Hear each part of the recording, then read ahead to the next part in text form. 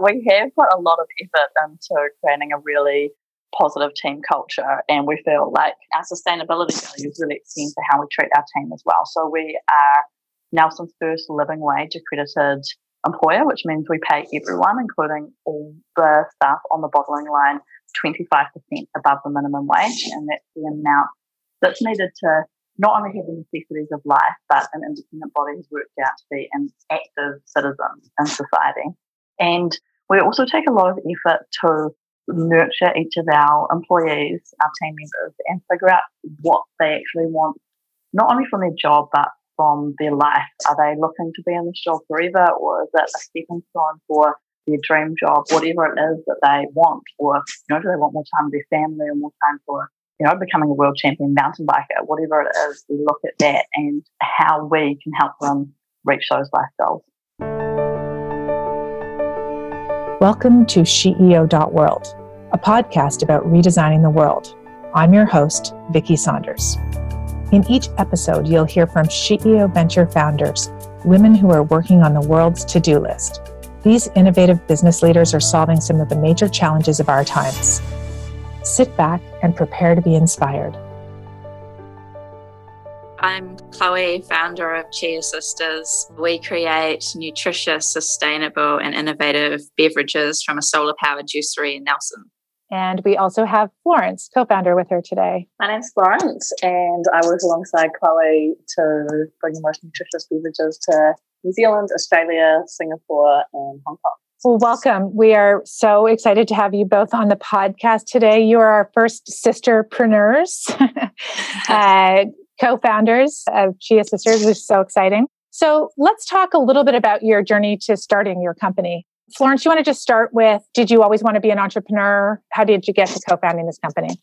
Yeah, absolutely. So I always wanted to be a lawyer ever since I was little, and I studied law at university and got a job at a really good corporate law firm up in Auckland, the biggest city in New Zealand, straight out of university. So I was working there for around 3 years, and I just started looking around me and realizing that this wasn't what I wanted from my life. I'd always felt really strongly about sustainability and ethical values growing up, and I started realizing that moving huge amounts of money from one company to another wasn't something that I wanted to be doing. And I also looked around and saw the work hours that some people were putting in. And basically, to succeed at this corporate law firm, you needed to be working nights and weekends, which was just something that I didn't want to be doing.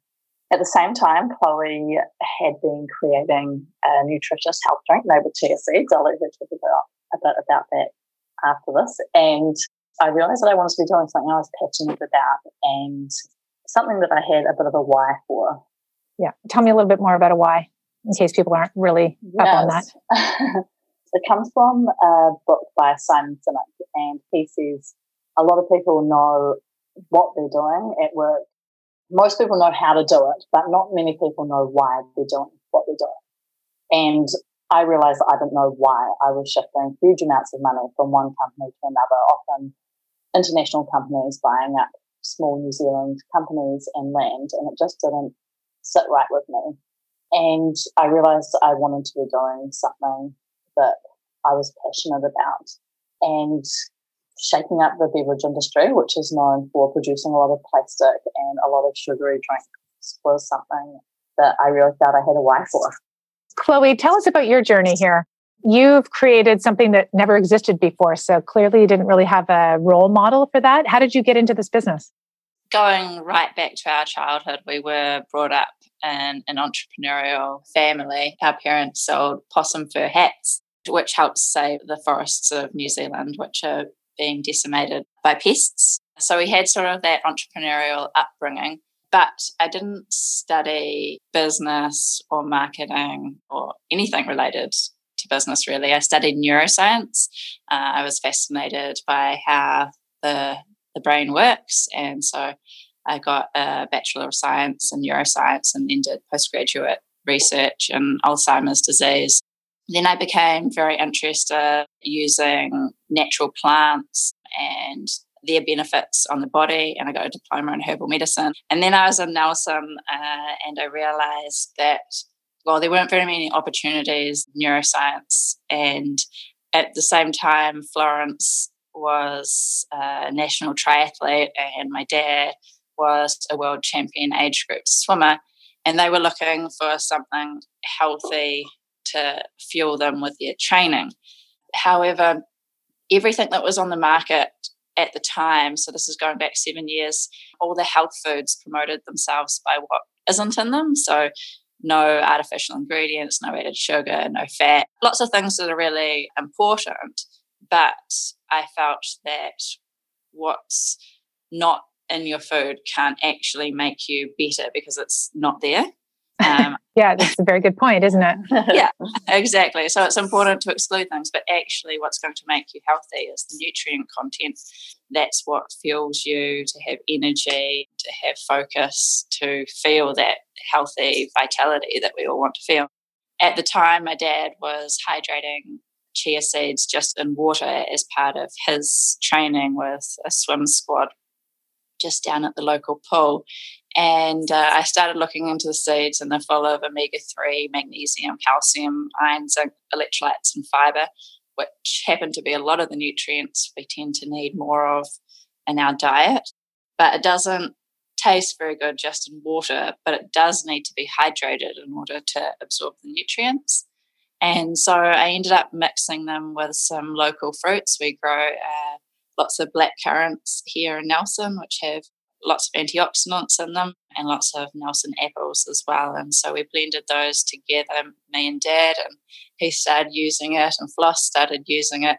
And then we took it to the local cafe and supermarket and found out that it wasn't just athletes that want to feel good and healthy. It turns out that lots of people want to be their better self through choosing healthy foods.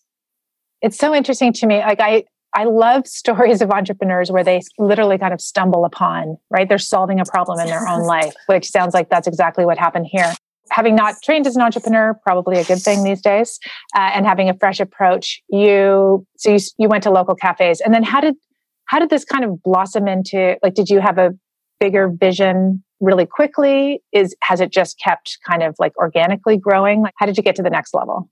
I then went to another city and took it to cafes and supermarkets there. And I think that's when I quit my day job, which was just working in a health food store at the time, and realised I had to go full-time because it was occupying all of my time. And it really did just grow organically and quickly from there. And I think at the same time, the market was changing and wanting more healthy and innovative foods. And so it went from, first going to a supermarket and then saying, oh, what is this? This is pretty weird, to, the following, 6 months later asking what else I had like it. Yeah, evolved from there. So when did you quit your job to join Chloe? And like, how did that work? And what's it like working with your sister? Tell us a good story. That's great. So I quit my job at the end of 2015, and Chloe had been really successful already in launching Chia into local supermarkets and cafes. When I came on board, we took the next step and really pushed into some export markets, got better ranging in national supermarkets across the country. So that was really exciting in my first year, and I hadn't really known what to expect going from this big corporate lifestyle to literally working out of a garage. So there were a few speed bumps to get over. But we had a really fantastic first year and absolutely loved working together. I think we know each other's strengths and weaknesses really well. So we understand how far we can push each other. We have quite different personalities and quite different skill sets. So we're really good at knowing who should be doing what task and what's going to work for one person that's not going to work for the other. Now that's like super helpful in a partnership, right? To tell each other the truth, which I guess you've been used to. So we're very honest with each other. That's good. You need to be, right? Like you really do have to tell the truth. If you just sort of skirt around things go sideways all the time. So I have a question around, did you start bottling at home, or how did you get started with the manufacturing part of this? So we did our first production run out of a local brewery. It went really terribly. Okay.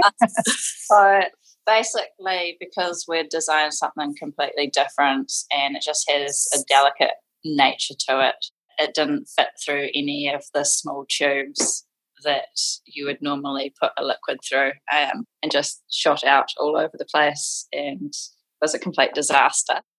The next step, we had to actually go forward and design our own equipment to be able to handle the product, and from there we used our own equipment in someone else's facility until we got to the stage where we could then take over that facility.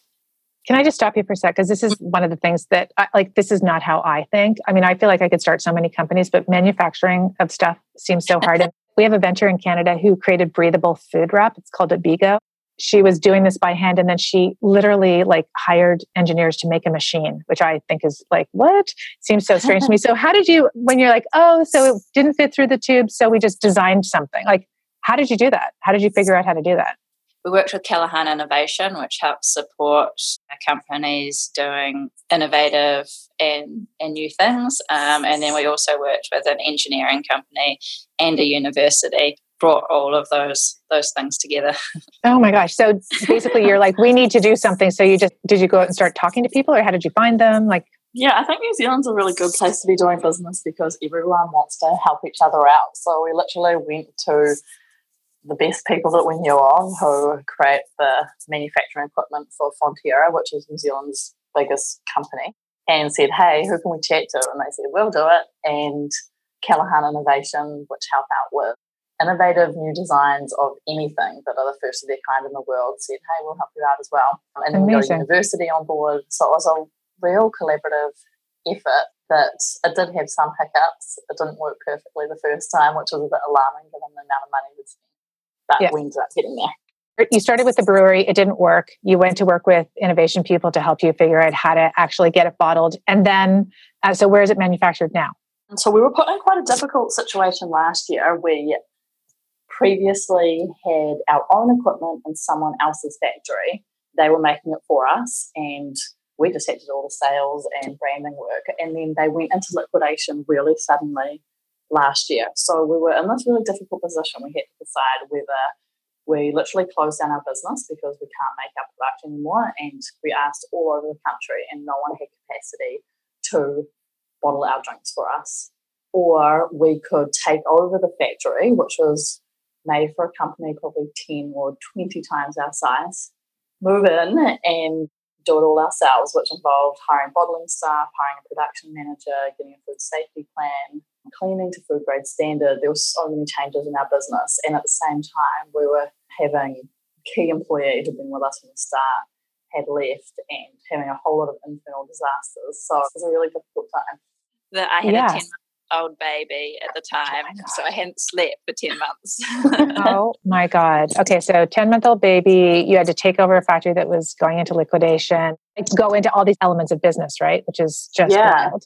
Yeah, as you said, manufacturing, much more difficult. Help us with that. How did you get through that? I think. Okay, I love that. Just deep pause. I don't know. We're still in it. What do you mean? How do we get through it?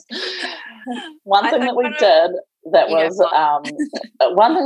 we realized, okay, if we are moving into a factory that's made for a company 10 times our size, the first thing we need to do is increase our production. We need more sales so that we're not just wasting money on all this staff and all this equipment sitting here. So we launched a new range of fresh pressed juice made entirely from local fruits, and we lined the new factory with solar panels, and which was really in line with our sustainability values. But we called this new fresh pressed juice Bottled by the Sun to celebrate that shift to solar power, and it's been our most successful range. Yeah, I think it's a really good example of when you come across a barrier and you're forced to think outside the square and do things a bit differently, take some huge risks, and luckily for us, it's come out really well. I love the term Bottled by the Sun. It's really beautiful. I mean, I have this little sticky on my computer right now, which says, what would nature do?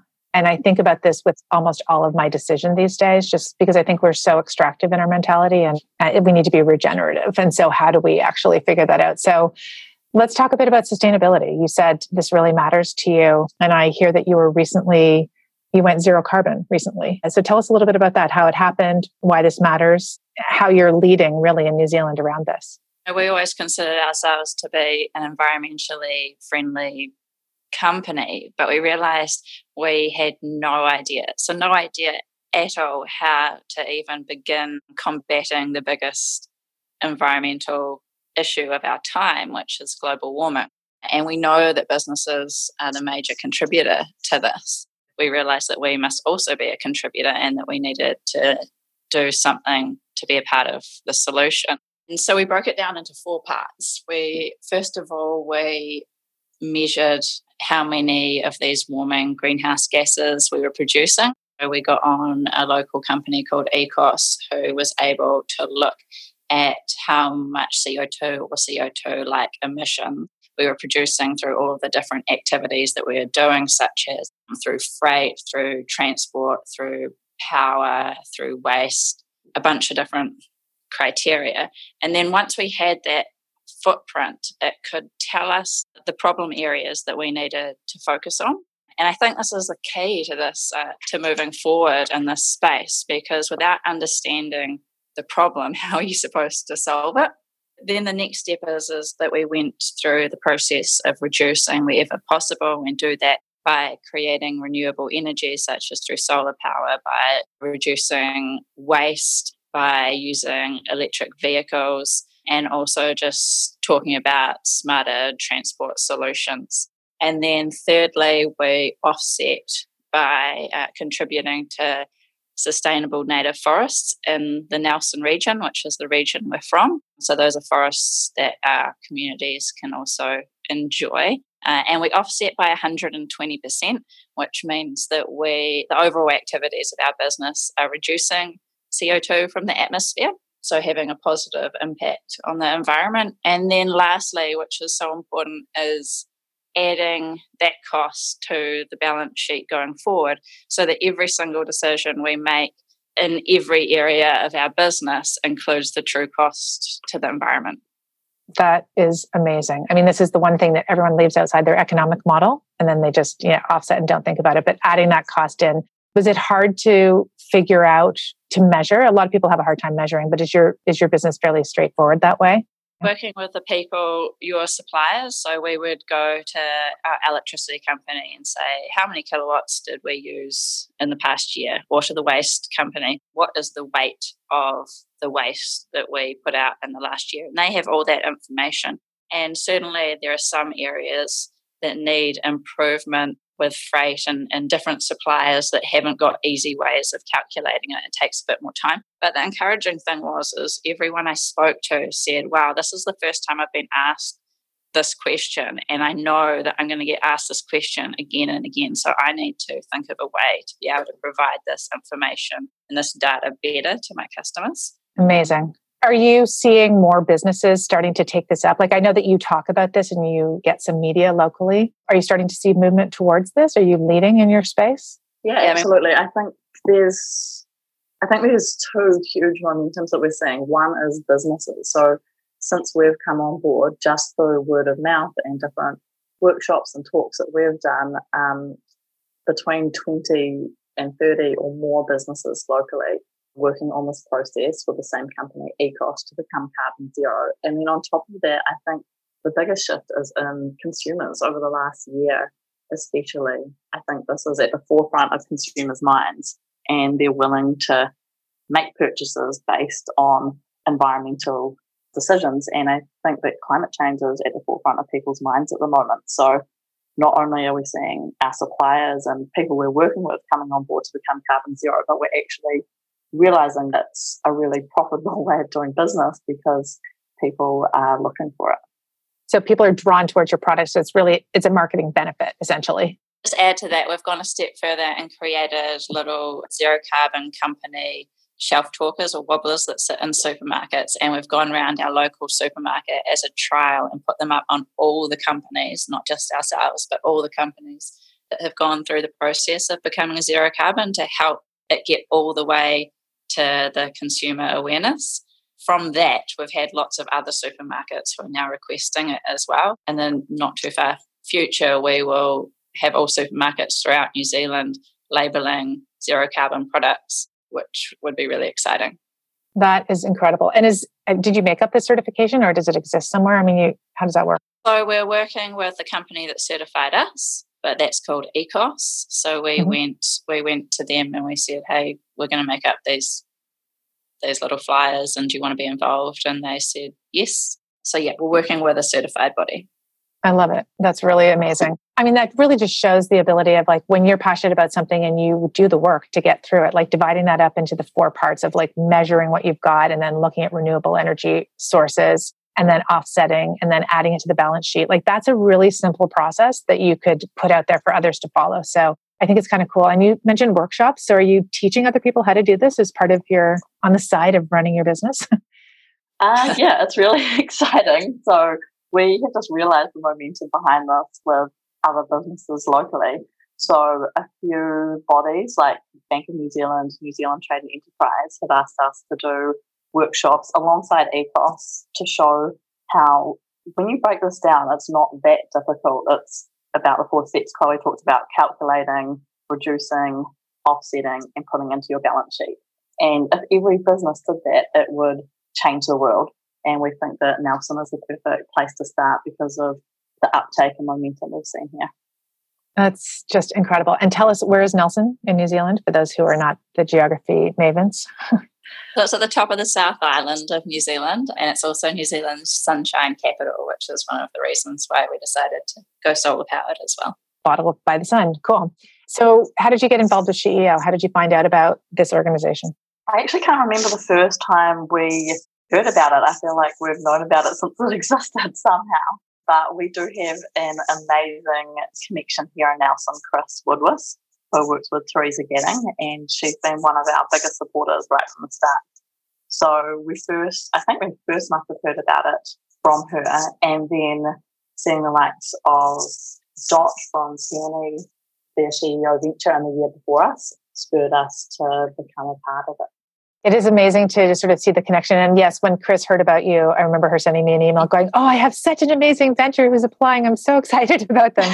And one of my favorite things about the network that we're building is that we have activators, women who contribute capital to fund your businesses, out there kind of scouting, looking around their communities. They might not have thought about women-led businesses before, and now because of this model are starting to really look.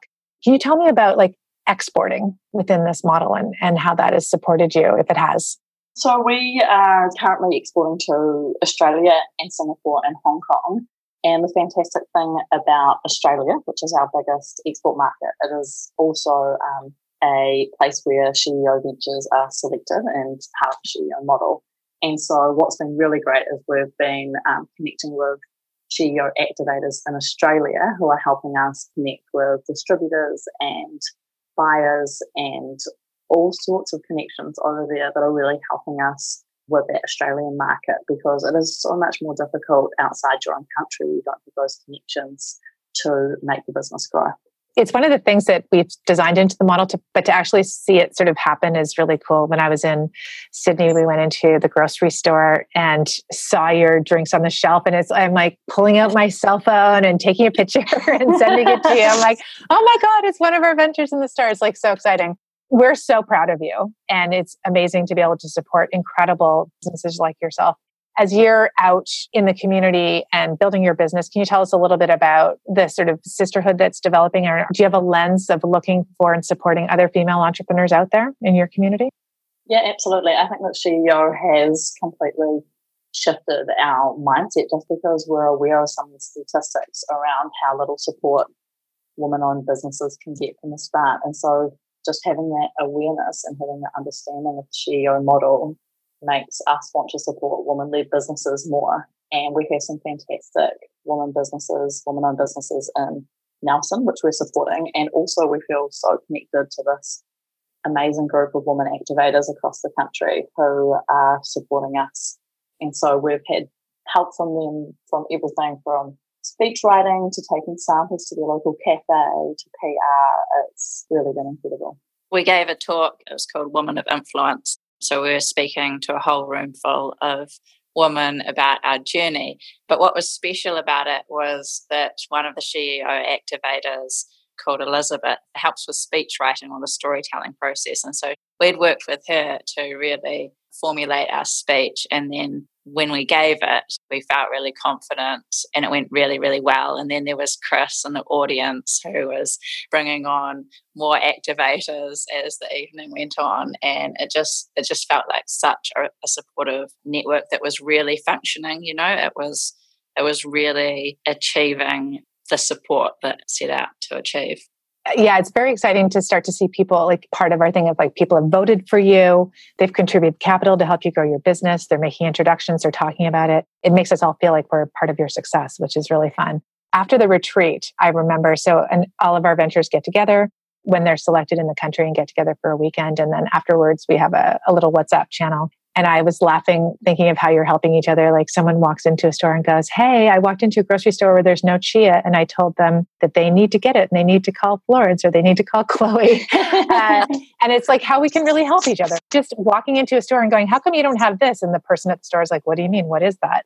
And it's just the way that we can support each other is amazing. It makes such a difference. Just that small comment of, I would love you to stock this product can be the difference of getting it in the door or not. So that's one of the things we can do. So if you're in New Zealand, Australia, Singapore, or Hong Kong, please go into your local store and ask them why they don't have chia. Or if they do have chia, say thank you. That's one thing. Are there other asks that you would have about your business? I think anyone that has connections to cafe chains or anyone, supermarkets, restaurants, anyone willing to stock our drinks, something that we're really struggling with at the moment is our sales are growing all the time, but we feel we've hit a roadblock with the big corporates and also government bodies like schools, hospitals, and universities. And these organisations have contracts with Coca-Cola and Pepsi, which means that we are blocked from doing any trade with them. And I think it is something that's going to change. I think social procurement is definitely an opportunity of the future, but at the moment, it's still really hard for us to get through these exclusivity contracts, most of which have been going for decades and decades from really established companies. So if you are the owner of a cafe chain or you know someone that is, just touching base with them about that and making sure they realise that there's local, sustainable, ethical companies that would happily match Coca-Cola's price to be switched out would be a huge help. I don't think a lot of people really know about this. Can you explain just what this means? I think it's hard for me to explain because it's something that we're so in, it's part of our business every day. But basically, an exclusive contract means that an organisation, one example is Christchurch City Hospital, has an exclusive contract with Coca-Cola, which means that, in this case, 80% of the sales of their beverages from Christchurch Hospital has to be Coca-Cola. And that means you've got hundreds of other small companies or big companies like Pepsi fighting for that extra 20%. And in this case, Christchurch Hospital is one of the biggest accounts of Coca-Cola in the country. So they're moving a huge amount of volume. And because the government has chosen to support Coca-Cola, we are blocked from selling our drinks unless we can fight for that small 20%. And often there's further requirements around that. For example, we can't be in a Coke fridge, we can't be in the biggest cafe, that type of thing. So it makes it really, really difficult to do business on that bigger level. And I guess on a smaller level as well, every time you see a Coke fridge or a Pepsi fridge or a Charlie's fridge that's owned by the Japanese company Asahi, that means that we are not allowed to be in that fridge, and neither is any other local beverage company. So it's an automatic block from doing business. Yeah, this makes me crazy. Like, this is exactly the kind of stuff that's wrong in the world, right? Like, there's the lockdown of globalization and removing the opportunity for all of us to be able to sell the new innovative products that are coming along and how hard it is to break through. Yeah, exactly. So, we're not asking to be the only company being sold. We just want it to be a level playing field where we're allowed to have a shot and, the consumer can choose which product they like rather than only being sold one thing. Wow, that's awesome. Well, I am so, so grateful to both of you for the amazing leadership that you're showing by helping all of us to figure out how to become carbon neutral, but also how to run sustainable businesses in ways that really matter. And just before we end, can you talk to us a little bit about your workplace environment and the culture that you're creating with your organization and what that kind of looks like? I mean, I'm thinking, Flossie, from your moving from having to work weekends and nights and always on, what kind of culture are you creating? Absolutely. I still feel like I'm always on, unfortunately, but we have put a lot of effort into creating a really positive team culture, and we feel like our sustainability values really extend to how we treat our team as well. So we are Nelson's first living wage accredited employer, which means we pay everyone, including all the staff on the bottling line, 25% above the minimum wage, and that's the amount that's needed to not only have the necessities of life, but an independent body has worked out to be an active citizen in society. And we also take a lot of effort to nurture each of our employees, our team members, and figure out what they actually want, not only from their job, but from their life. Are they looking to be in this job forever, or is it a stepping stone for their dream job, whatever it is that they want? Or, do they want more time with their family or more time for, becoming a world champion mountain biker? Whatever it is, we look at that and how we can help them reach those life goals. That's amazing. This is one of the things that I really love about being an entrepreneur as well, is that you can create whatever culture you want, right? Like we chose not to join these companies and to do our own. So please don't follow what everyone else does. Like the sky is the limit in terms of what you want to create. Like I'm sure you have flexibility for your own swimming and workout approach. Yeah. That's great. Well, thank you very much, both of you. Thank you, Chloe. Thank you, Florence, for joining us today. Nelson, New Zealand. Check it out, people. And we will put your website up. Do you want to just tell us how we can reach you if people want to reach out? Yeah, it's www.chiassisters.co.nz. And you can also follow us on Facebook, Chia Sisters, or Instagram, Chia Sisters. Chia Sisters. Well, thank you very much, Chia Sisters. We'll see you soon online. Thank you, Vicky. Thank you for listening to the CEO.world podcast. If this conversation resonated with you, please share it with a friend and subscribe on your favorite podcast player. If you'd like more information about SheEO, please visit us at sheo.world. That's SHEEO.world.